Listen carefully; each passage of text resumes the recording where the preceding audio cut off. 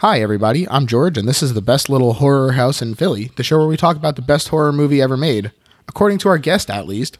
And today's guest is the creator of a great YouTube channel. He's out there doing some really great and insightful criticism. Mike Stone from Rotted Reviews is here. How's it going, Mike? Well, it's going pretty good. How you doing? Doing pretty well over here as well. So we've talked about horror before on your channel, but Yep. for people who are new to you, why don't you tell us a little bit about how you got into horror in the first place? Well, I remember going through the VHS aisles. I grew up in San Diego, and we had this VHS store called The Warehouse. And I remember going there, and it was always this kind of taboo thing. While everybody, in my family was browsing for their selections, I was in the horror section just looking at the boxes. And I knew that I would never be able to rent them. I was not going to be allowed. But it was still fun for me to go through there and just fascinated with, the front and the back and, so forth. And I kind of got exposed to horror movies by my father in small doses, probably actually a little bit more than I was ready for at the time. But I think it was around the time that I was a teenager, late teens, and I rented Evil Dead 2. A classic. Yeah, I remember having seen that box art so many times in that VHS aisle.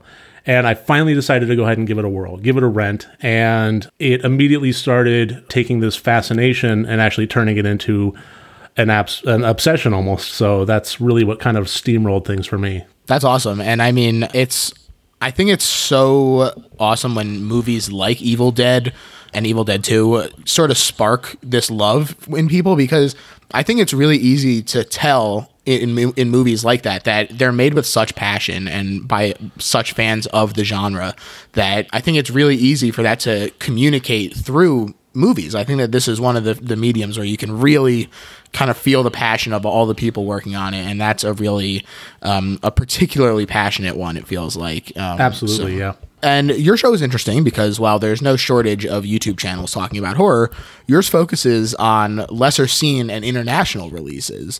I'm curious what made you want to go that direction instead of talking. I mean, you definitely, other movies do come up, but I'm curious what made you want to go in that direction instead of, just hitting the latest and greatest blockbusters like everyone else. Well, it kind of started out as, I was way back when, decades ago, I was very, very brief period, a published film critic. So that's kind of more my origin. Film critic before YouTuber. And I had the itch a while back, about almost 2 years ago now. I had the itch to start doing movie reviews again. And the idea of having a YouTube channel was fascinating to me.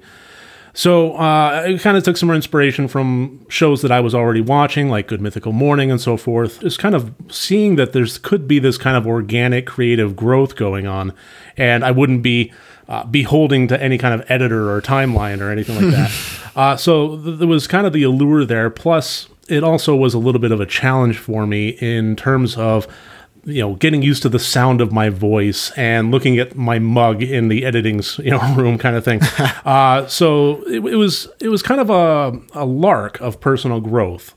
That's what started the YouTube thing. And then as far as why the gearing towards the lesser known titles, that was almost just kind of following the analytics more than anything else. I mean, you're right. There is an influx of people that do horror movie reviews and talk about horror films.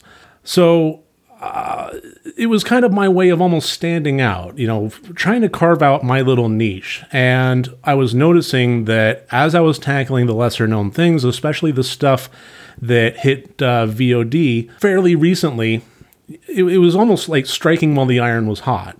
People would go through their Amazon Prime queues and they would see the new stuff, or they would go through Shudder and they would see the new stuff.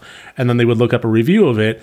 And if I'm one of the only ones there, I get the more hits. So it's just kind of following the analytics. And then it kind of started to become what I was known for. And then I started to kind of get those questions of, the esoteric watches and things like that. So, it's something I didn't intend to start that way, but it's served me well. I think, unfortunately, I have had to suffer through some terrible titles more than most, but sure. Yeah. That's funny. And I mean, I love it. I think that you serve a really a noble purpose in shining a spotlight on some of these smaller movies. And I think that, again, it's some of these bigger budget movies don't necessarily have the same heart that some of the smaller ones do, and so very true. Bringing those to people is always an exciting thing. And it's wonderful to be surprised. If you have a preconception about a film and then it just completely blows that out of the water, and it's just it's the best thing ever to be surprised on that level, and to know that you have watched a hidden gem that you try to expose other people to at that point. Yeah. I think it's really interesting. You mentioned how you were fascinated by YouTube, and you get used to putting yourself on camera and everything. I think it's really interesting the way that this new platform, it revitalized film criticism in the way that sort of you see happen with actual filmmaking as well. When the personal camcorder became much more popular, people who weren't able to enter this forbidden area where it was very high entry cost and everything, all of a sudden that opened up to all these new people. And I think that YouTube and podcasting as well really sort of opened things up for a new wave of film criticism. And I mean, obviously you're going to have your wheat with your chaff, but I think that, it's definitely to criticism's benefit that all these new voices found a place to Absolutely. Be heard. And I was kind of in the, passenger seat, I guess, as this was starting to, back in the late 90s, early aughts, I was kind of involved in some production of some very, very indie films in San Diego. And it's just one of the best times I've ever had. But it was filmed on mini DV cameras, and I think it wasn't even 720p, it was like 480p. Right. And I got to edit those and so forth, and it was fun. But I still think that at that point, although we were seeing this kind of transition over to digital, it still wasn't quite there yet. So we were still looking at, if you wanted to be an independent filmmaker, you still had to have a baseline budget in the 5 figures, for just renting the equipment and developing 35 millimeter film stock. And now we've gotten to the point where there's no excuses left. I have a 4K camera in my phone. I mean, if you want to shoot something, go, just shoot it. Have your ideas, get it down, and just start creating. And through that creation, just learn. That's the way I did it in my YouTube channel. If you look at, I hate looking at some of my earlier videos. But, I can see that kind of growth process and that learning process as things get more comfortable in shooting and editing and so on and so forth. And, same can apply for anyone else. They just got to go out there and do it. Yeah, I mean, it's crazy seeing Steven Soderbergh make these movies that he films on iPhones and stuff. Like Unsane. Really remarkable. Yeah, Unsane. Really a fun movie. I think that sort of loses its way once it confirms which way it's going. But it's really cool, and it looks great. It's filmed on an iPhone. Really remarkable stuff. Yeah, I think honestly, the scare notion preceding that was actually the scarier element of the film. Right, definitely. But yeah, so the point is that really it's remarkable where we've reached at this point.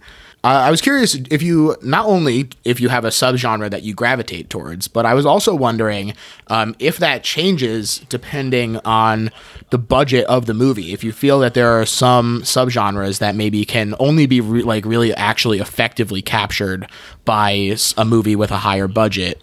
So I want to hear your take on that sort of thing. Well, I think my favorite subgenre is kind of tied into my pick of this one, which is haunted houses. I'll get into that as I get into the pick of this episode here. But as far as subgenres that can be affected by budget, the only one that really kind of springs to mind is space. When you have space horror, that is the kind of thing that really is difficult to pull off. Zombie, so on and so forth, creature features and so on. You get yourself some latex modeling kits. You get yourself, you raid your grandma's pantry and get some gelatin sheets and some flour and so on. You can make it happen. There's a million YouTube tutorials out there for makeup effects and so on. But, the nature of space horror and the sci-fi horror and futuristic kind of things, it's so heavy in special effects, and it's so heavy in props, and it's so heavy in backgrounds that would be a really tough thing to pull off without having some sort of significant budget. I think one of the exceptions to that was Cube, But I would argue that's not Cube. really space. That is more sci-fi, but it's not really space. Right. I agree. I think that you've really hit the nail on the head there. And also, I think that Cube is awesome. Yeah. So... And it just occurred to me that I'm actually watching. I'm wearing my Event Horizon shirt. So there you go. Perfect. Speaking of space horror, I actually just rewatched that the other day, and knowing that there is some aged CGI and not being thrown off by it made it a much more enjoyable watch, and I already enjoyed it the first time. So yeah, that was actually a recent video of mine that kind of blew up. Was I did an ending explained of that, and that people seem to really gravitate towards. Yeah. Awesome. Well, people should definitely go check that episode out then. But today, we're talking about the 1973 movie The Legend of Hell House, directed by John Howe, screenplay by Richard Matheson, who also wrote the novel it was based on. This is not to be confused with Shirley Jackson's The Haunting of Hill House.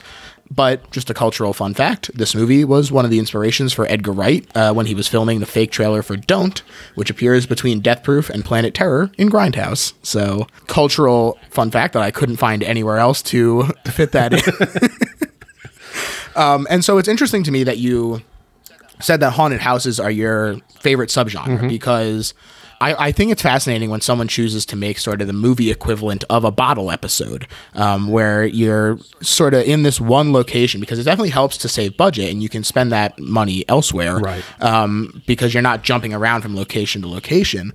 But that means that your audience is really locked in, and so your actors really need to be on their A game. And haunted houses are this in spades, because it's paranormal, so there's not even necessarily something for them to react to.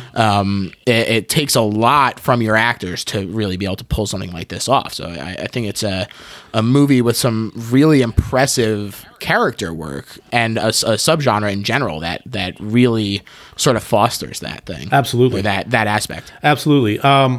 I've always said, if you watch any of my reviews, you're probably going to hear me say this a few times at the very least, is one of the best ways to create actual terror in a movie is to isolate it. Isolate the characters. The more grand you make something, just inherently the less scary it becomes. I mean, it doesn't necessarily mean, geographically, but take The Ring, for example. When those characters are cursed and, they see that their faces are warped on the CCTV cameras and only their faces, that's something that is very intimate. It's very, very isolated to them, and it makes them very alone. Yeah. And it's relatable stakes, too. Absolutely. It's not like, oh, the fate of the world, Yeah. It's like, me and my family, what would we do in this situation? Right, so. Exactly. But then when we start to branch out more and we start to get, unfortunately, kind of one of the examples that kind of springs to mind is pandemic movies. But, we take movies like, say, World War Z, it inherently becomes less scary when, millions of people are affected by the scary element. It's tough. It breaks us kind of out of our monkey sphere there, and it becomes too grand. It becomes too much to wrap our heads around. If we have characters that we are invested in, and we keep them into their own little intimate place of terror, then it's a lot easier to really get the audience on board and scare the pants off of them. And haunted houses are one of the best ways to do that. And I mean, it can feel a little static, but at the same time, that's up to the filmmaker and up to the writer. It can, I mean, it's a playground. And it's also one of the best ways you can have levels of terror is by having levels of the house or distinct geographical regions with distinct aesthetics. Take, for example, The Legend of Hell House. In this movie, they had the chapel, and they established fairly early on that the chapel was kind of the heart of the house. And no, we won't be going in there quite yet. We're not ready to open this door yet. So, I mean, and same thing with, Shirley Jackson's, 1963, The Haunting. We had the nursery, that, the heart of the house there. It allows for just knowing where we are physically with these characters. How scared should we be? How bad is it currently? And House on Haunted Hill. Again, many levels. We had the sub-basement and so forth, and we had the plasticine characters behind the glass and so forth. So we knew, based on our geography, how bad things actually were for the characters at any given point. And it was just so much fun to play with them on that level. One of my favorite things about that movie was the fact sorry, what's your policy on spoilers as far as things go? Everything is fair game. All right. So one of my favorite things about the Jeffrey Rush version of House on Haunted Hill is the fact that those characters in the glass cases never come alive. Right. It sets it up. You expect it's going to happen, and it doesn't. It's a great subversion of that sort of like Chekhov's gun, where you're like, Exactly. oh, it's here, it's got to go off eventually. And so they're just sitting there scarily the whole time. Yeah. And then eventually you're like, what the hell? It never even happened. I was scared the whole time for nothing. It was just because your own expectations of it. Exactly. It was one of the best anti-devices I've ever seen. Yeah, that's great. And it just turned out to be so scary for actually having done literally nothing. And then on top of that, with the haunted house movie, you also have the sort of existential dread that just comes by the very nature of discussing life after death and if there are ghosts and that sort of thing. So absolutely, it's one of those things that's just so prevalent in so much lore. I mean, going back to like the old Dark House, that fantastic whimsical movie there. But even going further back, Frankenstein had his castle. Dracula had his castle. There's always that element of the dark house with the storm and the lightning crashing behind it and so forth that just really resonates with people. It's almost like this primal fundamental fear that we have of dark, abandoned, cobweb houses. And I love it. It's one of the things that scares me the most, and that's one of the things that I love most about horror films is when I get scared. Well, this movie does that in spades. And I mean, like I was saying, these movies don't work if you don't have a cast that can actually bring it together. And this movie has a pretty small but excellent cast. We pretty much only spend time or significant screen time with 4 characters: Pamela Franklin as Florence Tanner, Gail Honeycutt as Ann Barrett, Roddy McDowall, who you might know as Peter Vincent from Fright Night or Cornelius from Planet of the Apes, playing Ben Fisher, and Clive Reville as Lionel Barrett, who's done just a ton of TV and voice acting, but he also played Dr. Kellaway in Chud 2, Bud the Chud, and we're actually recording on May the 4th, and he was the Emperor in The Empire Strikes Back, so there you go. Nice little connection. What do you think about this cast? I mean, as far as I'm concerned, they are absolutely incredible the whole movie. Very stellar all around. And in particular, in my opinion, Roddy McDowall. Oh, yeah. It would have been very, very easy to go over the top. And I would argue that Roddy did. But he did so in the most delightful way. And it wasn't extremely over the top. It wasn't Nicolas Cage unhinged over the top. It was basically just... I think a little heightened. Yeah, I think I said in my review that it was Roddy at his most McDowellist or something like that. And yeah, everybody in here did a fantastic job as far as the roles that they were portraying. Roddy as the person that had been scarred by the house before and was, entering into it for the second time reluctantly, but he needed the money.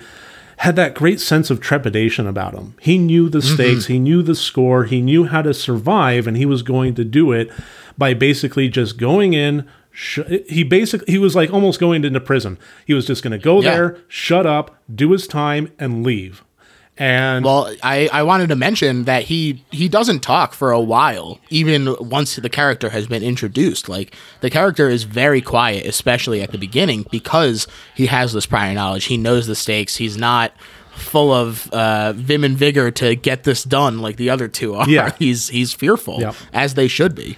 And as far as the other roles go, I thought that they did a very excellent job of portraying the, we have the other psychic, the other medium. Roddy was, I believe, the mental medium, and we had... No, reverse. Oh, right. Physical medium, and Florence Tanner was the mental medium. So, and she going into it with that sense of excitement and naivety.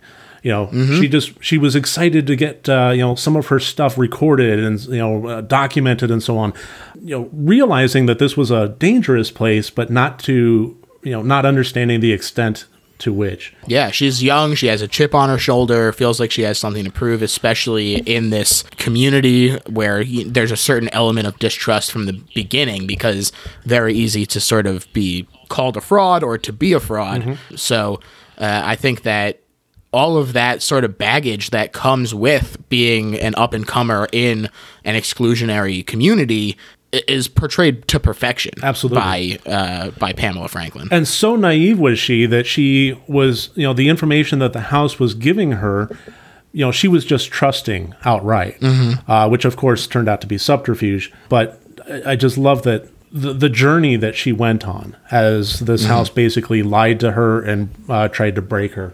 And then Clive Revel, oh, wow. I mean, talk about a smug performance. The entire time, you just basically wanted, it was just a punchable face the whole way through, which was perfect. He played the role perfectly, and I just loved it. Yeah, absolutely. And the three of them working sort of together to stop this threat while being at each other's throats the whole time is really, really great. But I don't want to talk about the outskirts of the movie anymore. Let's dive right into it. This opening text, I just absolutely cracked me up because it says, although the story of this film is fictitious, the events depicted involving psychic phenomena are not only very much within the bounds of possibility, but could well be true. Tom Corbett, clairvoyant and psychic consultant to European royalty. This means nothing. No. This literally is saying, I don't know, it could be.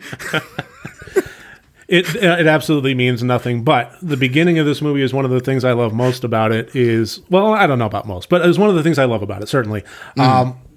It has the text, and it opens up with, I don't remember the character in the wheelchair, the rich benefactor. Deutsch, yeah. Basically saying, I want you to go to this house, it's haunted, here you go. Boom, we're off and running. I mean, that's pretty much how it went. Yeah, it is. But even that very beginning, like where they're literally just giving you the most basic information, I think that they do a really interesting job with it. I mean, so Lionel Barrett, who we mentioned before, he's a physicist. He's called in to talk with eccentric millionaire Mr. Deutsch, who's interested in life after death. He's an old man. He's in this wheelchair. It's easy to see why he might be concerned about this sort of thing. And it's really interesting camera work right off the bat where Barrett is approaching head-on down a long corridor with Deutsch right in the foreground to sort of offset it. And then during the upcoming conversation between them, instead of doing like a shot reverse shot thing, which is a lot more common in dialogue scenes, they just have them like real close together, which brings this intensity to the discussion. And I think it's really great. And like you said, he's 100,000 pounds. Barrett needs to go make this investigation into the one place that it has yet to be refuted about survival after death, which is the Belasco house. And there's great delight on the face of Deutsch as he reveals that this is where Barrett is heading and that he wants results within a week. Simple setup, but very effective. Yeah, and you get the idea, if I recall correctly, that Dr. Barrett thought that the Belasco house was going to be like an insurmountable thing. Like, we actually got permission. We actually managed to get the owner to sign off on letting us do this. Like, wow, okay, here we go. The only thing that I just cringe at just a little bit, I guess, is the way that they describe it. I guess it serves the purpose of telling you what the score is, what the scale is, but the Mount Everest of haunted houses, it just seems really schlocky to me. But, you take what you can get. Yeah, well, and Fisher is their Tenzing Norgay, and he's going to Sherpa them right up that mountain. And yeah, so basically what it boils down to is Barrett agrees to do this. He asks for a full list of the phenomena that have occurred there, as well as the finishing of construction of and transportation of a machine that he has in his lab. Again, very sort of Chekhov's gun, which does tend to happen in these, but I don't think that there's anything wrong with like strongly indicating that something is going to come into play later. I think that it has a nice sort of expectation of setup here where you're like, great, I can look forward to this coming back. Check it away, or like tuck it away in my brain box here. And so, yeah, so on the way home, he describes this Mount Everest of haunted houses, and the sort of history of the house comes out a little later, but we'll just talk about it now. Basically, it was originally owned by notorious quote-unquote roaring giant Emmerich Belasco, a 6'5" pervert, millionaire, murderer. He disappeared soon after a massacre at his house, but basically this lecherous and sadistic guy was based off of stories of the occultist Aleister Crowley, where it's like some of them are stories of his own devising because they just like having that notoriety and what's true and what's not helps to sort of build this legend of the house. And so they're like, this house is not only haunted by him, but all the victims of his sex death parties and shit. And all of the previous investigations into this have resulted in 8 deaths from the last 2 investigations. And like you said, Ben Fisher, the physical medium, who's also going to be on the trip, is the lone survivor from 2 full investigations, which I think is really effective at sort of setting the stakes of this, where it's like, okay, maybe it's not some crazy monster tearing up a city, but like 8 deaths, nothing to scoff at just from the investigations. Like, you're like, this is a serious fucking house. Yeah, absolutely. And it also, it leaves that door open for how serious. As soon as they cross the threshold, are they basically just kind of fucked? Or do they have to be in there for some period of time, or establish themselves, or so on and so forth? And that's left up to question. But you're right. 8 deaths is definitely is great about setting the stakes there. Yeah. And the group finally arrives at the house to begin their investigation on December 20th. Deutsch says that, or Deutsch's assistant says he'll be back on the 24th, and it's here with the arrival of them at the house that we finally get the opening credits.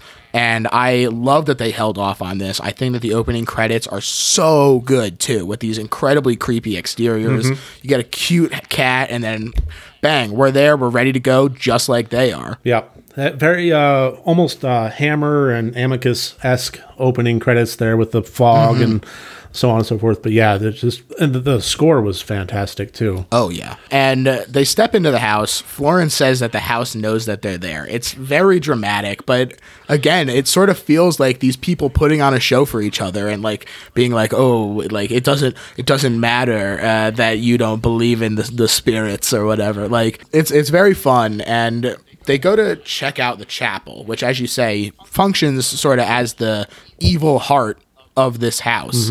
And it's decked out as a church in hell, which is creepy as hell. It's creepy as hell. Yeah.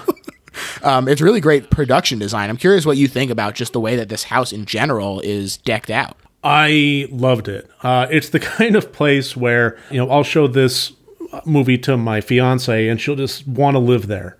It's that wonderful, extravagant architecture, the flourishes, of the fireplace and the banisters and the walls and so forth. Everything about it just screamed demented extravagance. Yeah, I mean, God, Florence's bedroom is, again, it's very extravagant, but it also, this extravagance kind of feels creepy on some level too, where it's like everything is blood red and like it's this like weird paisley wallpaper, and it's blood red, and the bed is red, and the headboard that she has a burning heart with a cross, and like, God, it's very creepy, and a lot of sort of the little touches feel like they would be genuine to the sort of eclectic nature of somebody who owns this sort of house, but also lends this air of ambiance to the movie that is very effective in sort of turning up the creep factor. Absolutely. And the fact that it kind of walked this weird balance between being well kept insofar as the floors weren't falling out beneath them, but at the same time it was cobweb abound, which had some great effects of like, characters will talk about things with one another, and then you'll just see a kind of a wind blow by on a cobweb. It's good. Yeah. It's good stuff. And I mean, the sound mixing in it is very effective as well, where with those wind gusts, they'll blow through and it'll sound scary. And then sometimes it'll sound like breathing, and you're not sure if it's a spirit or if it's the wind. And, again, putting you in the shoes of these people in the house itself, where they're not sure what's happening and you're not sure what's happening either. So, yeah. In fact, it made for one of my favorite moments in the movie. I don't know if it's all right to skip ahead on this. Yeah, we can jump around a bit. But they're playing a record of a voice and Belasco, but they're playing this record, and Roddy McDowell, he, in his very cryptic way, was saying, it's like you don't believe, so on and so forth. We were all just looking at this record player right now. How do you know that he wasn't, moving past behind us? And that's when the cobweb blew. And that was just a great moment. It really is. It really is. And I mean, The record player scene happens pretty much next. I mean, Yeah. Florence can't go into the chapel because of all this spiritual energy there, and so she hears a voice saying, "Welcome to my house. I'm delighted you can. I'm That's delighted right. you could come." Yep, that's right. Yeah. I'm certain you'll find your stay here most illuminating.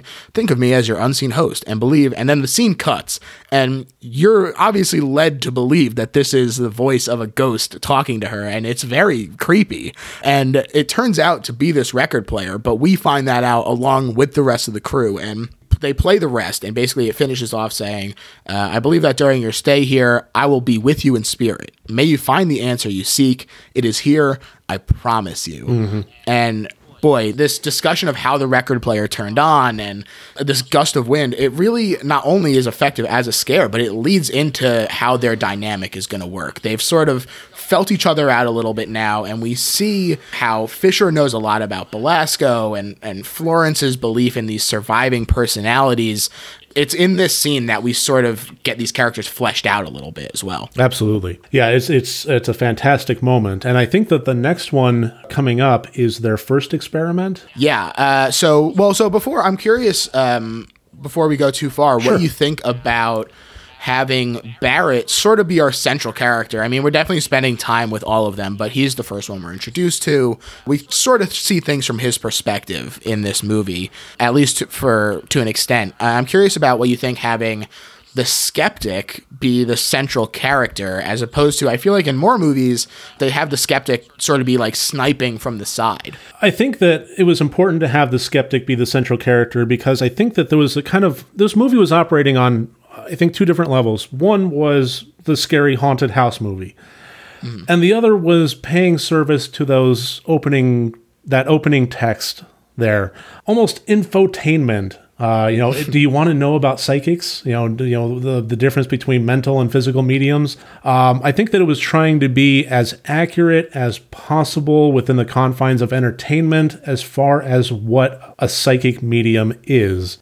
Whether or not I subscribe to, I'm going to leave at the door here. But I think that it was important to have a central character operating as a skeptic in this group of a mental and a physical medium, so that they can hash out, they can provide the evidence of their craft against him. If we enter into it at that level of a baseline, then it's up to them to show what they have and kind of provide that for the audience. Yeah, I think it's really smart script writing, and I think that it's maybe something that more haunted house scripts should consider, because it often feels like when the skeptic is that side character, that their concerns or, qualms about what's happening are sort of just, brushed to the side, because you have to come into a haunted house movie with a certain level of, I guess I'm believing in ghosts for at least the next hour and a half or whatever. Right. And so, this I think really shifts the dynamic of the audience relationship with the movie, and making it function in a way where you're sort of trying to figure out not only what's real in terms of their being attacked, but also like if these people are frauds or not, trying to decipher the mystery of who these people are and what level their powers are legit, I think is really interesting. Yeah, absolutely. And I think bringing up what you mentioned there, as far as having the skeptic as a side character, I think what that does is two things. Number one is, more often than not, it makes that character just the annoying, the person that you don't want to be listening to in the first place. And then it just creates a conflict that I honestly just don't think is that terribly interesting. I'm not saying that movies shouldn't do it, but when it just becomes this character versus this character, he said, she said kind of thing, that interpersonal conflict, it's a little bit uninteresting as far as that hearsay level. If one person saw something and the other person doesn't believe them, it's like, not being on the same page on that level detracts from the conflict which should be happening, which instead of man versus man should be men versus house. I mean, not to genderize it, but human being versus house. That's kind of where the conflict should be. And then the interpersonal conflicts should just kind of be naturally developed from their personalities more than simply not believing one another. Yeah, I totally agree. And basically what it boils down to is this sort of suspicion is the flames are certainly, what the hell is that thing with The bellows. Yes, the bellows are brought out for the flames of mistrust. and, at when Florence hosts a seance that evening, and they call it a sitting, and she manifests the personality of a young man who threatens to hurt them, saying that he can't control himself. And although she's not a physical medium, Florence begins to manifest physical phenomena inside the house. And nobody's really sure what to make of it because she doesn't think that it's her. Fisher, who is the physical medium, is completely closed off to the house in order to protect himself. Our main guy he doesn't know what to believe, which is sort of where we're at as well. It's a really interesting sort of situation that they find themselves in. Yeah, and it was one of the more effective uses of the disembodied voice. Well, not disembodied, but alternate bodied voice. You know, when the girl is speaking in low baritones in a kind of fractured voice that clearly isn't hers, it was done to great effect. Yeah. You know, it's one of those things that can be really hit or miss. And in this movie, it was absolutely hit. I love the way that when she did take on the personality of the younger Belasco, as he was basically claiming, the diatribe that she went on was fantastic. And the sound mixing of that was spot on perfect.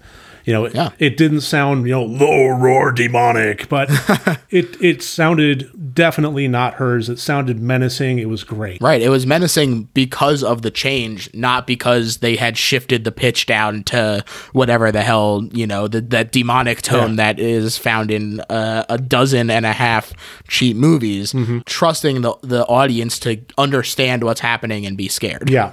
And I think that I'm auditorily recalling this. But if I recall correctly, it kind of had a double layer, like it had her voice. It did. It kind of wavers back and forth a little bit. Yeah. So I think that was also pretty effective instead of just changing it entirely to have that kind of impossible multiple layer there. You can't go high and low at the same time, but this did. So that was a great thing that, when you achieve the very, very simple impossible, that's something that's super creepy. Absolutely. And this spirit is claiming to be Daniel Belasco. Florence is getting ready for bed later in the night, and Daniel revisits her. And again, there's this menacing wind that blows through that sounds like it could be breathing. And Florence tries to talk to this ghost, but he storms out in a ghostly huff. And she tells Barrett in the morning that she's convinced that Daniel Belasco, this younger Belasco, is a major cause of the haunting. He's violent because he's scared, and if she can convince him to move on, they'll have made major progress towards curing this house or cleansing the house in general. And she's so pleased by this progress that she says that they'll do another seance, this time under scientific conditions. Another very cool scene, some very cool lighting here, and it's very tense sort of hearing the conditions change because Barrett is, he is the skeptic, and so he has this very measured tone, and he's reading things out very clipped, and as things start to change and you hear sort of the notes of emotion start to creep into his voice, you realize like, oh, I need to understand that something is happening, even if I don't understand necessarily what's happening. Yeah. And honestly, one of the things that I loved about this scene was the short-clipped monotone, just facts. He's, basically narrating on a scientific level his notes. He's speaking his notes into a recorder, 1057, temperature, blah. And I love that kind of scientific method towards this. I think that lent it a little bit of weight. It's one of the things that kind of annoys me about watching some ghost hunting shows is when they go when I'll just call it out, when like Ghost Adventures and Zak Bagans, when they go to a location, it's under the pretense of we're going to try and solve this for you. We're going to try and make it so that, whoever is haunting this will move on. Right. And it's done with, and then when they go there, everything is an element of surprise, like obnoxious surprise. So many bros and dude.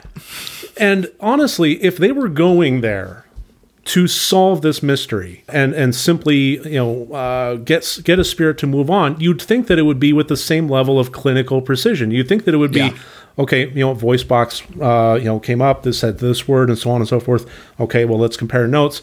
But that level of disbelief that little meter jumped, or that little light turned on, or that little light turned off, it doesn't speak to solving the problem. It speaks to trying to prove and document life after death, or just entertainment. Sure, right. And when you're going out and you're on your 384th house tour, or reading, however you want to put it, you'd think that the element of surprise at that point would be gone, that your meter, jumped from 1 to 2. At that point, I wish that shows. There are a few ghost hunter shows out there that I actually do watch and that I do enjoy, because they take that analytical approach. They observe things, they treat it with an air of skepticism. It's like, okay, well, we're getting something here, but we actually just noticed that you have a grounding fault wire here, or some unsheathed old knob and tube wiring that could be causing this. So you should get that fixed. I don't think there's anything paranormal happening here. There you go. Done and done.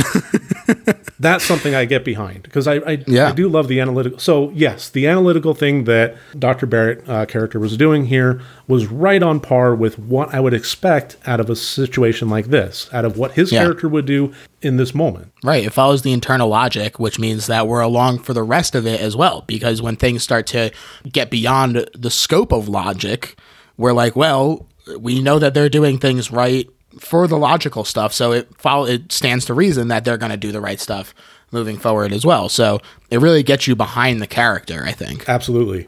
And then as the character continues on, almost obnoxiously resolute in being a skeptic, the more that the situation kind of presents itself as being a true haunting, the more his skepticism makes him the smug, unlikable character. So he doesn't change a whole lot, but the situation changing around him does alter the audience's investment in him. And I mean, his perspective definitely does not change. He fights more with Florence about his general attitude of distrust and her claim of Daniel Belasco visiting her. And Barrett is attacked by an invisible force who does all kinds of crazy shit here. And there's just a really great chain of effects and stunt work here, as he's dodging planks with nails and fireballs and falling chandeliers. And finally it stops when Florence shouts no. Yeah. And so he suspects that Florence is using the house's energy against him, trying to get rid of him and Fisher. Yeah. But she thinks that Fisher is being used, and Fisher thinks that it's her. And they're all sort of not believing each other, even in terms of their motivations or their intelligence levels, in terms of being able to understand what people are doing there and why they're there. I think it's a really interesting triumvirate dynamic, in that they're quote unquote on the same side, and yet they could not be more antagonistic to each other, right? In a way that feels realistic, and not just we need these characters to not like each other. Yeah, because they're coming at this situation from different angles. And that's the interpersonal conflict that I like, because that feels a lot more organic, it feels a lot more natural. And I think this is one of the moments in which Ben Fisher starts to really shine, is him trying to theorize what's going on. He knows that the house is alive. He knows that it's dangerous, but he doesn't know what actually crashed that chandelier. Right. Was it Belasco? Was it the house? Or was it, Florence? Right. And as he's trying to figure this out, he's also trying to, do it with one hand tied behind his back, because although he can hear and he can see, he's not allowing himself to feel. He's not using his third eye very purposefully. So he's trying to flesh out the reality of what's going on, while also handicapping himself, because to open that third eye would be way too dangerous. And, seeing him try to be understanding and sympathetic towards Florence, because he sees her naivety, and he sees that she is in great danger with how much she's been opening herself up. He's trying to be understanding. He's trying to take her under his wing. And I love the way that the characters start really developing from that moment. It's, I think, really one of the turning points where they sort of just get everything out in the open, and sort of the relationships developing from that point. Everything really hinges on this scene, I think. That night, Well, so we haven't really talked about her much, but Ann Barrett, Yes. Dr. Barrett's wife, has also come along for the ride because she's come along on all his other research expeditions, even though this is a particularly dangerous one. And she said that she doesn't want to be alone. There's a certain level of Dr. Barrett's sort of prim and buttoned up nature, and his skepticism just has sort of a cold feeling to him. And so this relationship between Anne and Dr. Barrett it's very interesting, especially when you sort of see the way that her character develops in this next scene, where Anne sees some sexy shadow puppetry among other autoerotic phenomena, and she goes downstairs and she's clearly in a trance. She's sleepwalking, being sort of possessed, and she disrobes and she is basically demands an orgy from Fisher. There's a lot of sort of implications about Anne and her repressed sexuality in this movie sort of the whole way through. When she's first sort of experiencing these phenomena and she's in her room still, she's holding even way earlier, when she's talking to her husband in their room, she's holding a 19th century novel Sentimental Education by Gustave Flaubert, and it's about like passion and sex and desire. It's a romance novel, and this is very counter to the image that we're presented of this buttoned up couple. And later in the movie, to jump forward a little bit, this happens again where she's sort of possessed and is feeling randy, and she says that she knew what she was doing, but she didn't know what she was doing, and she was in this trance, and it feels like she's acting on something that had been inside of her in terms of not feeling fulfilled or satisfied by her relationship, trying to make it work and come along with this and involve herself in the work. I think is a really interesting sort of way to have additional conflict, again, without feeling inorganic. It seems like he's really thrown himself into his work. And so seeing sort of the other side of that, of this neglected home life, I think is really interesting.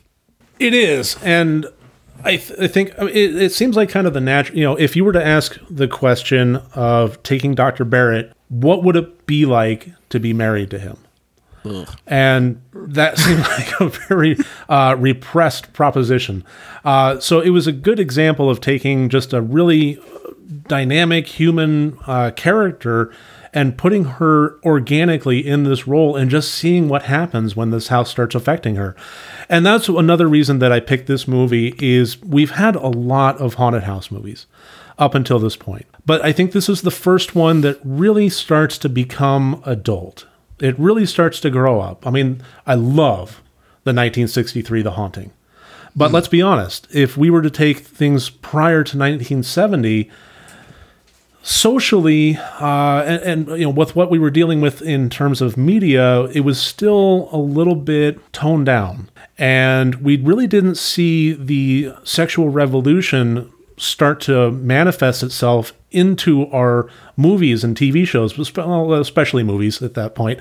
But this is one of the first haunted houses that really feels no holds barred adult, in so many ways, with, scares and with blood and with, thematic elements and with sex. So that's another reason that I do love it, is it feels like almost the next progression.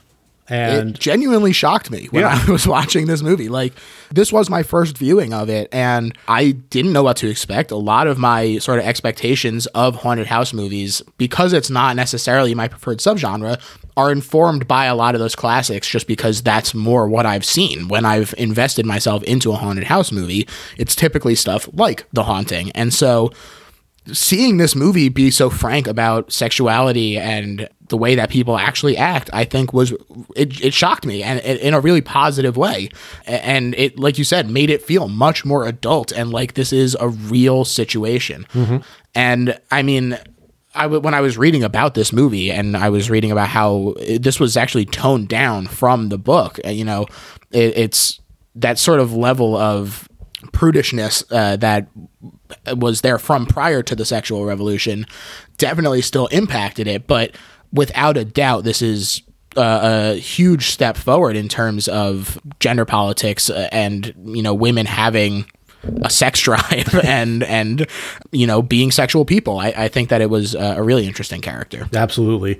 And the way that the house affected her with that kind of primal level, not really, possessing her necessarily, but yeah, I think you kind of nailed it as far as taking away her inhibitions. And, was it really completely changing her personality? I don't think it was. I think it was just simply taking the emergency brake off and letting it roll down the hill to the ultimate speed that it wants to go to. Right. And we've seen them talk about how it's not necessarily that the ghost is like, hey, do this thing, but that it is able to suggest things to people, that it makes people go over to the record player and everyone pays attention to it. And, it makes Anne go over to these books and sort of, have these emotions sort of, the bellows are back out, baby. They're flaring up. And it's, and I just think that it's not only is it a really interesting approach to this character, it also reinforces what we know about the ghosts and the way that they work in this world. Right. Which also makes sense from the point of view of the ghosts continuing on the malevolence that they had in life. The backstory of Belasco, it allowed that to continue flourishing in the spiritual presence. With all the orgy stuff and murder stuff and so on. And so Fisher, he slaps her to snap her out of the trance, and she runs off, horrified, embarrassed. And Florence is, meanwhile, hunting for proof of Daniel Belasco. Mm-hmm. And she's attacked and claims it was him, pointing to a skeleton chained behind the wall and hidden away. And she says that this is Daniel, and his spirit attacked me, but there he is. And they bury the body and they hold a funeral to try and usher it along. But the spirit continues to harass her, which is bewildering to her as well as the rest of them, who are even like, I don't even believe in these personalities that survive past death. But even if I did, wouldn't it have gone on by now? Yeah. So I think that it's interesting, again, sort of when you play by this internal logic, when you do things that shake that, it makes it much more scary. Mm-hmm. And you also have a multifaceted level of conflict, interpersonal conflict, because you did have Dr. Barrett still continuing on in his resolute, irritating smugness, saying that there is no haunting, you're doing this yourself, stop lying to us, kind of thing. And then you also have Fisher feeling sorry for her because he, although he doesn't exactly know what's going on because he hasn't opened himself up to this point, he has in the past been a part of this house. So he knows what it's capable of. And he also knows generally who is and isn't present there. So this whole Daniel Belasco thing, he's basically, it's like, I want to help you, but you have to understand that you're being lied to. She's not only being lied to, she's being constantly attacked. The spirit is attacking her. She gets attacked by a possessed cat, and this attack scene is just great. It's funny, but also I have cats and they are extremely pointy and painful at times. And so I really sympathized with her getting attacked in this way. And it keeps swinging between this cool moving shot and more traditional lockdown shots, and it keeps you off balance in a way that makes you feel like the ghost is there. It's doing these interesting POV things, but also it could just be sort of a floating shot from above. It's a lot of really cool stuff happening all at once, but it's in the rest of the movie as well. Mm-hmm. And the more she gets attacked, the more happy she almost seems because this happened in this way, so now I have this new piece of evidence to support my theory. And right. Well, and the fact that it feels like the house has sort of chosen her to sort of be this conduit, and that Daniel feels like, Daniel in quotes, feels like he can trust her and talk to her, and that when she feels special, in fact, it's the house using her. And it's tragic. It's really tragic. It is. Barrett suspects that Florence is actually mutilating herself to convince them that this is happening. But she's convinced that Papa Belasco is a spirit strong enough that he can overpower the will of the other spirits in the house, including trapping Daniel there, which is why he hasn't moved on. And the second seduction attempt between Fisher and Anne occurs. This time she is awake, but she is drunk.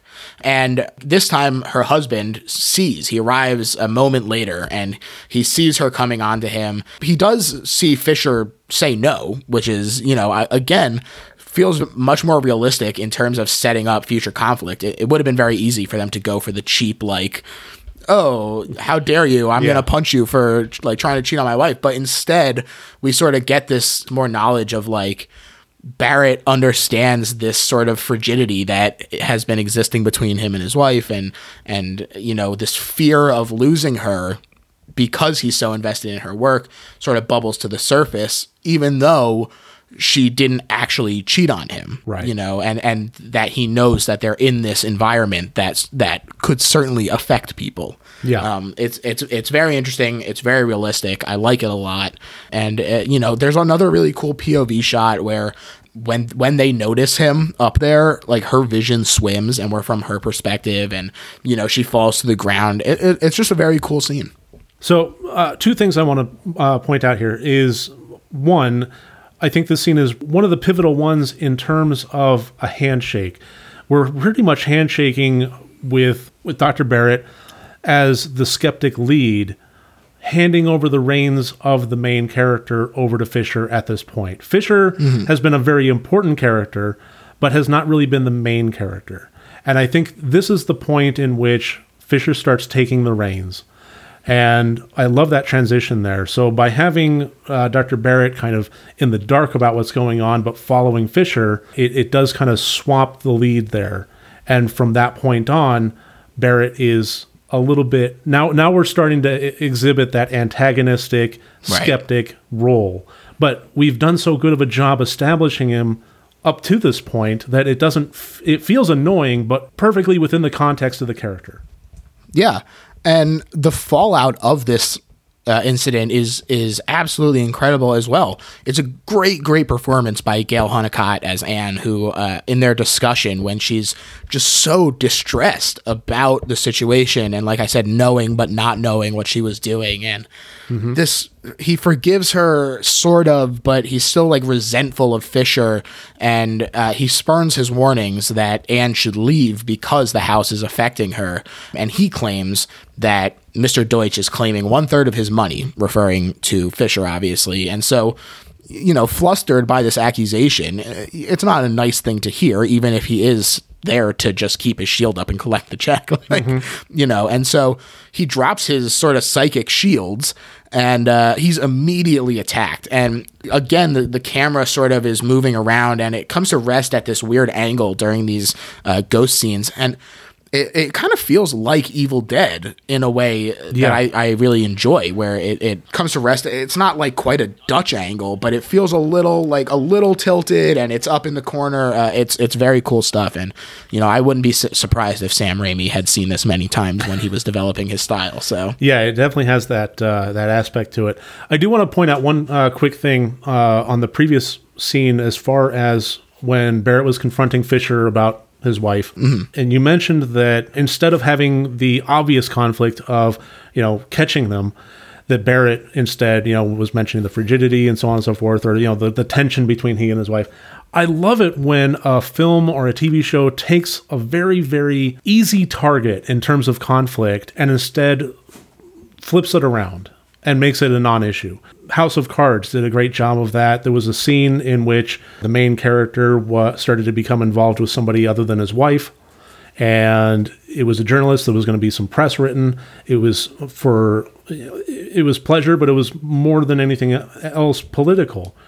And you think at that point, you know, this was fairly early on in the series. You think at that point that there would be like this long stretch of multi-season conflict of, you know, will I he have get this caught? blackmail. Yeah.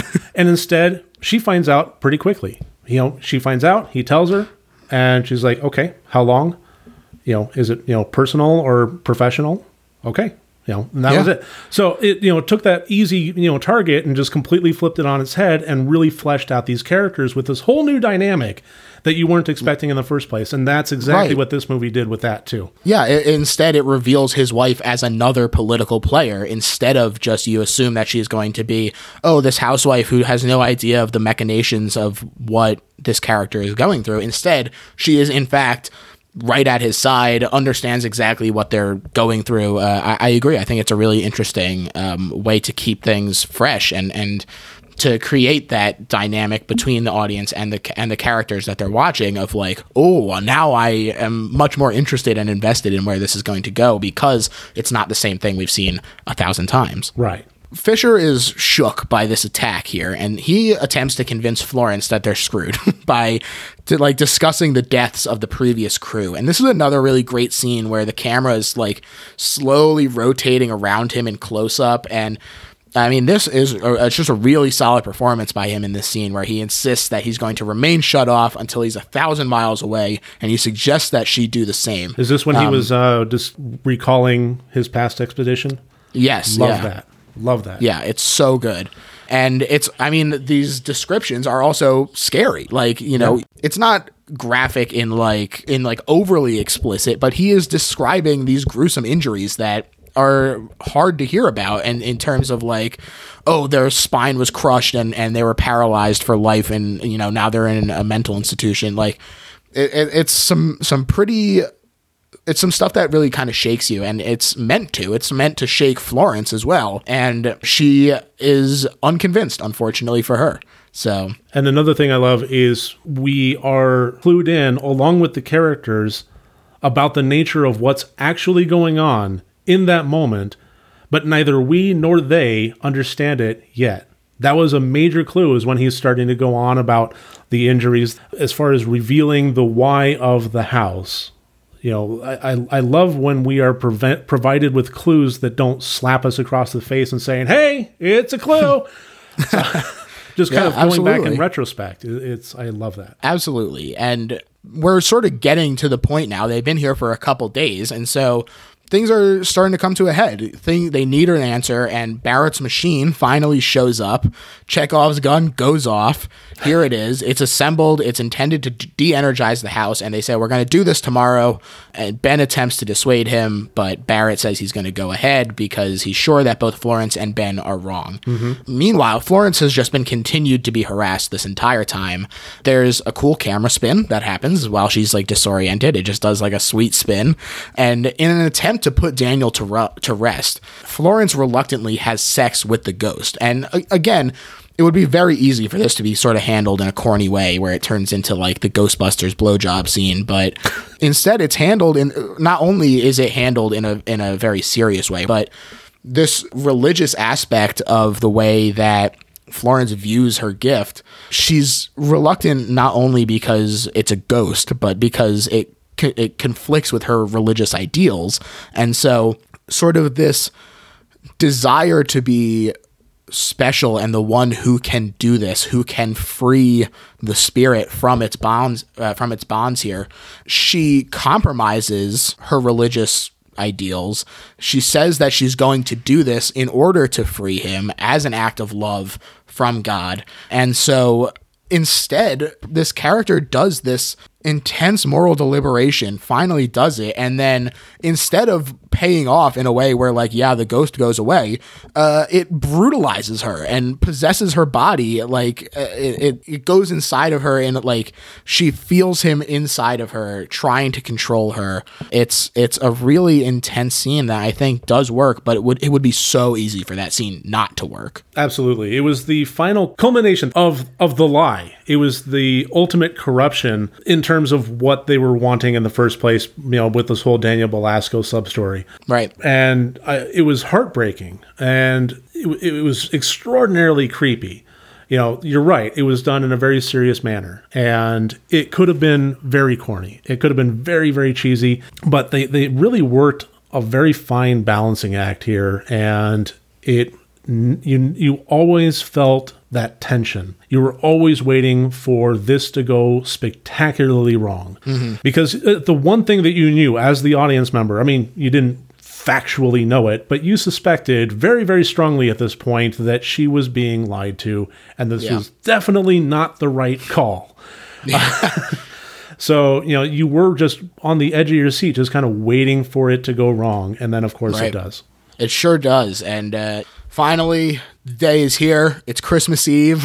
Everyone gathers around the Yuletide ghost-destroying machine. Florence, like I said, she's possessed by the spirit of quote-unquote Daniel. At the time, we don't know that it is, in fact, Enoch.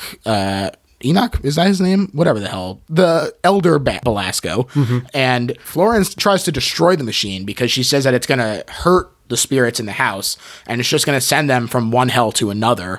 But she's prevented from doing serious damage, and Barrett is all the more convinced that he's right because of the attack, which I thought was a very realistic and interesting sort of character moment for him. Yeah, absolutely. I mean, from his point of view, this was her last-ditch effort to prevent herself from being exposed as a fraud. Right. Or at the very least, exposing that, there is no haunting element of the house and that it's all coming from her. That Right, and at worst, destroying basically everything that she believes in terms of surviving personalities and what she's devoted her whole life to. Right. So, of course, what he's theorizing, this absolutely cements it. That's a fantastic logical conclusion. That's a great way for, that the author said, okay, this happens, then this happens. How does this character, not necessarily how would I react, but how does the character react?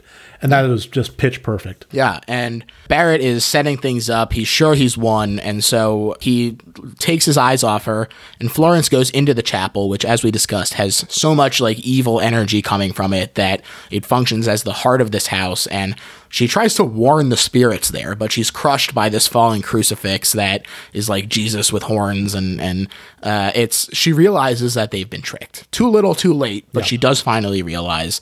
And there's this spooky, faint laughter in the rafters of the chapel. And as she dies, she draws the letter B in her own blood and she circles it. And Barrett, he's in the other room. He activates his machine. It seems to be effective. The sound of screams fills the house. And Fisher, he reluctantly but does open himself up to the house. He wanders around. He's sensing the psychic energy, but to his astonishment, completely clear. He says he's psyched as hell. Yeah. He's astonished too. But all of a sudden, the energy returns, and with it, this sort of violent activity reoccurs as well. And boy, it kills the heck out of Barrett, finally. After all these attempts to take him out, Barrett is finally crushed in the chapel by a chandelier, and it's brutal. This death is sort of the tipping point for Fisher, where he has had enough. Anne is obviously upset at the death of her husband, and so the two of them go to confront the house, and they decipher Florence's dying clue of this B to realize that the elder Belasco is in fact the sole entity haunting the house, that he's been masquerading as these other ghosts and basically just messing with the inhabitants by pretending to be Daniel, and use this as sort of his sadistic game. All of these sort of cruel and sadistic elements of his nature manifest themselves as him portraying these other characters just to mess with people. I think that it's sort of hinted at earlier in the movie, but when it does finally come together, it's very satisfying. Absolutely. Yeah, first of all, it was fantastic at this point to see Dr. Barrett go. But at this point, in the movie, you want to see him die. Right, and I didn't think that they were going to kill him off. I thought that he was going to escape and be like, oh, I guess I believe now. But no, they take him out, and it's really great, and it's shocking because you feel like you're so far into the movie that they're like not going to kill anyone else at this point, that it's sort of nearing the off ramp, and instead, there he goes. Yeah. And I think it was very heartbreaking to see that Florence came to this realization of this ultimate truth just before she died, because she was operating on this sense of not only Daniel, but that the elder Belasco, she didn't not believe that the elder Belasco was around. She believed that he was around, but torturing and controlling all of these different spirits. And she wanted to operate in service of them. She wanted to help them. She wanted to help Daniel. She wanted to get these innocents from under the elder Belasco's thumb. And she manipulated that, and it works very, very well in terms of sort of this, again, like I said, it's a genuine tragedy, like in terms of like the truest meaning of the word, where it's her own sort of blind optimism sort of led her to this point, in terms of optimism about her own abilities and optimism about sort of the nature of the people that she would be talking with and communicating with. Yeah. There was something really like hero's journey-esque about seeing Fisher finally have enough. Stand up, ready, that's it. He was attached to Florence. He wanted to protect her. He couldn't. And he's coming, he's seeing that she came to this realization, she came to this truth. He's absorbed by this absolutely tremendous sadness.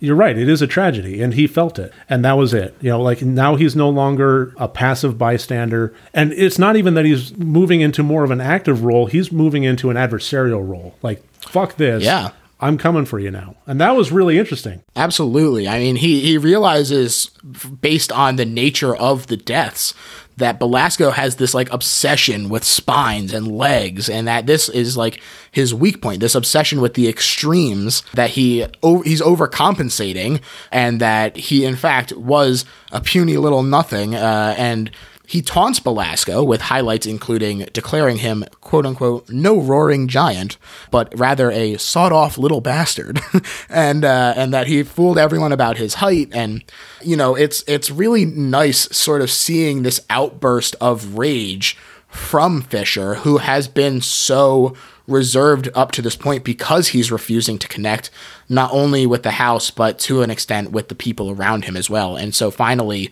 when this death occurs and it breaks the dam of these emotions, it all comes out directed at Belasco. Mm-hmm. And it's really good.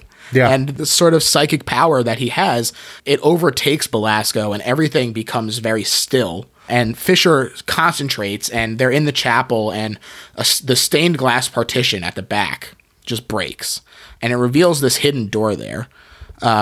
Classic hidden door in a haunted house. You gotta have it. Mm-hmm. And they discover this room that has Belasco's preserved body in it, just sitting in a chair, and he pulls out his pocket knife. I thought it was really funny that Anne gasped when he went to go stab down with the knife. First of all, even if it wasn't prosthetic legs, which, surprise, that's what it is, he's also been dead and also trying to kill them the whole time. I mean, in her defense, it was hermetically sealed. So, I mean, he looked a bit pallid. He did. But he definitely did. Yeah, he looks good for his age. He really does. But yeah, then it reveals the prosthetic legs. Yeah, and his final secret is that he had his own legs amputated because he was ashamed of his shortness, and that he, replaced them with these prosthetics. And not only was she was like, oh, you're not a genius because you build yourself fake legs or whatever and try and cheat death, but we find out that Belasco had this room specially built and lined with lead he predicted basically this sort of electromagnetic approach to dispersing ghosts. And so he was a genius in that he predicted this and attempted to subvert it with this lead-lined room, and the electromagnetic nature of life after death was confirmed, I guess, by this, because they go and they turn on the machine a second time, and with the door open this time. With the door open, and it clears the house, and Anne and Fisher, they walk out and hoping that Barrett and Florence will guide Belasco to the afterlife. Yeah, it's a really interesting sort of final, well, here's the answer sort of thing that I don't feel like you normally get in a haunted house movie. Right. And I mean, it ends with the same score and foggy exterior that we opened with. And that was a nice little bookend there. But no, we don't typically get a whole lot of answers. And if we do, they're pretty lackluster. And I got to say that I don't really defend the ending of this one a whole lot because it's not my favorite. I mean, this is one of my favorite horror movies of all time, but there's something to be said for the scariest thing is the unknown. And as soon as you explain it, it loses its fear. But I mean, it did happen at the very, very, very tail end. But I think, honestly, that I'm going to start defending the ending because even though the whole thing about the prosthetic legs, as far as an ultimate answer for what was going on, it feels a bit lackluster, I have to kind of say that I don't think that it was lackluster because the ending was unsatisfactory. I think it was lackluster because the 95% of the movie that preceded it was so grand. I don't think that there could have been an answerable ending that would have done justice to how scary and grand the rest of the movie was. I'll be honest, I like this ending. I think that it does work because not only does it sort of cement the petty nature of Belasco and the fact that all of this was just his ego and his own desires sort of permeating the lives of so many people. I also really like sort of what this sets up in terms of the future of these characters. You know, they now know how to prevent death. And not only does this open up interesting character developments for them and how they would proceed in their futures, but also in the immediate future of what do they tell Deutsch? Right. They have a confirmed answer, which is what they went there for. And so does knowing this open up a can of worms for this entire world of knowing how to sort of circumvent this? And if the wrong person does it again, this sort of ethical dilemma that is left unanswered at the end of this, I think does work and is perhaps a larger, scarier thing that is only hinted at by this, prosthetic legs found in this lead-lined room. Yeah, so. And I mean that would provide an interesting moral quandary. You know, do we keep this to ourselves? Is it, is humanity ready for this knowledge? That kind of thing. I don't remember. You've watched the movie way more recently than I have. Was the money that they were going to get based on providing confirmation? Just an answer. Just an answer. Okay. Yeah. Man, I would just no, chandelier fell. What are you going to do? Money. Yeah. Well, that plus it's like Deutsch didn't seem like a particularly gentle person. And, no. And so, the kind of person who is so concerned about the afterlife perhaps is not the one who deserves to avoid it, sort of thing. I just think it's really interesting. And not only do we get a bunch of great kills, the final body count of Hell House, including past victims, 36 humans and 1 cat. Oh, pretty good. Yeah, that's not bad. Yeah. Also, at the very end, we got a last shot of a new cat at the house. Oh yeah, that's right. So you get these nice exteriors of the gate of like looking up at the house through the gates, where it's sort of like it looks like nothing has changed. Like these people have gone in, they've lost partners, they've lost friends, or associates at the very least, and. They leave. It looks like nothing has changed, but their lives are changed. The lives of these ghosts, lives in quotes, of these ghosts are changed. And, ostensibly the whole world's changed by this knowledge that they're bringing out. So I think that it's really interesting. And although you said you're not super willing to defend the ending prior to that, we've now reached the point of the show where we defend the whole movie. All right. As quote unquote the best horror movie ever made. I know that for a lot of horror fans have a really hard time with this sort of labeling, but for the sake of the show, this is the best horror movie ever made. So, Mike, I'll let you start us off. Okay. Well, basically what I'm going to do is repeat myself a fair bit. Haunted House. We're bringing it all back. Haunted house movies have been prevalent in horror from the get-go. We did have Dracula's castle. We did have Frankenstein's castle. We did have the old dark house. We had the Abbott and Costello and, Hold That Ghost. We had haunted house is just one of those fundamental, visceral fears that we have as a humanity. It's a domicile. It's a protector. It's something that, we look to for safety. And to have one old and abandoned and rickety and not just no longer safe, but actively dangerous, not to mention the past history of whomever might have occupied the house in the past still residing on, embedded and imbued within the timbers themselves. It's fascinating. And this is the most grown-up adult haunted house movie of its time. We did have the absolute classic of 1963's The Haunting, and I adore it. It's one of my absolute favorites, but I would say that this takes it to the next level, the next logical level, the next human level. It takes the concept of these characters trying to prove life after death within the confines of this really evil house, and then applies really strong human aspects of sexuality and depravity and murder and so on. And it takes it from that, ooh, spooky kind of thing, going on a serious level. It takes that, there's nobody that lives closer than town, in the night, in the dark. It takes that spooky aspect and makes it dangerous. It brings it to that next level of violence and gore and sex and death. And it does it in a way that is interesting and insightful without actually going over the top. It really goes right to the edge of over the top in some scenes.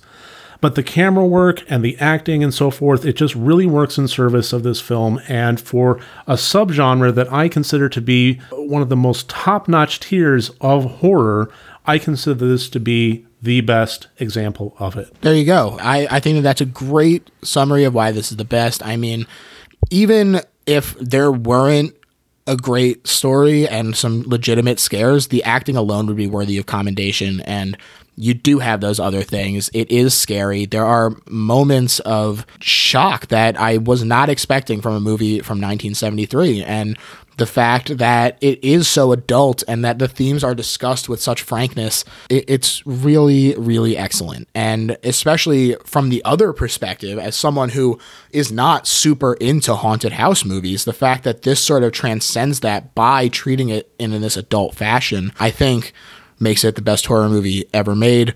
Mike, this was absolutely a great time. I love talking movies with you, man, and I want to give you a chance to tell the people where they can find you talking about movies. Well, you can either go to rottedreviews.com. That has kind of my principal webpage along with a summary of all my reviews and so forth. But you'll also find me at youtube.com/rotted-reviews, I believe it is. But yeah, I'm on YouTube. Just search for Rotted Reviews. You'll find me there. Twitter and so on and so forth. I'm kind of all over the place, but primarily I do operate as a YouTube film critic for horror films. Definitely check that out. And if you go back far enough, you just might find a roundtable of us talking about new wave horror and art house horror. So that's right. That was a good time. Give that a watch. Yeah. So, and as far as my plugs, you can find me on Twitter at GergHef. The show has a new website that is littlehorrorphl.com. But if you don't want to listen to the site, or if you don't want to listen to the podcast on the site, we're also on all your typical podcast places. So rate and review us on those things, and buy some merch if you want. And also tell a friend, because that's just as helpful as anything else. And it's very easy. All you have to do is go, hey, have you heard about this podcast I like? It's called The Best Little Horror House in Philly. So easy to do, helps us out a lot. Go ahead and do that. Mike, again, I want to thank you. And this has been a really great one. I really like this movie a lot. And so I encourage people to go check it out. Oh, thank you. This was a blast. Yeah. All right. Bye, everyone. Bye.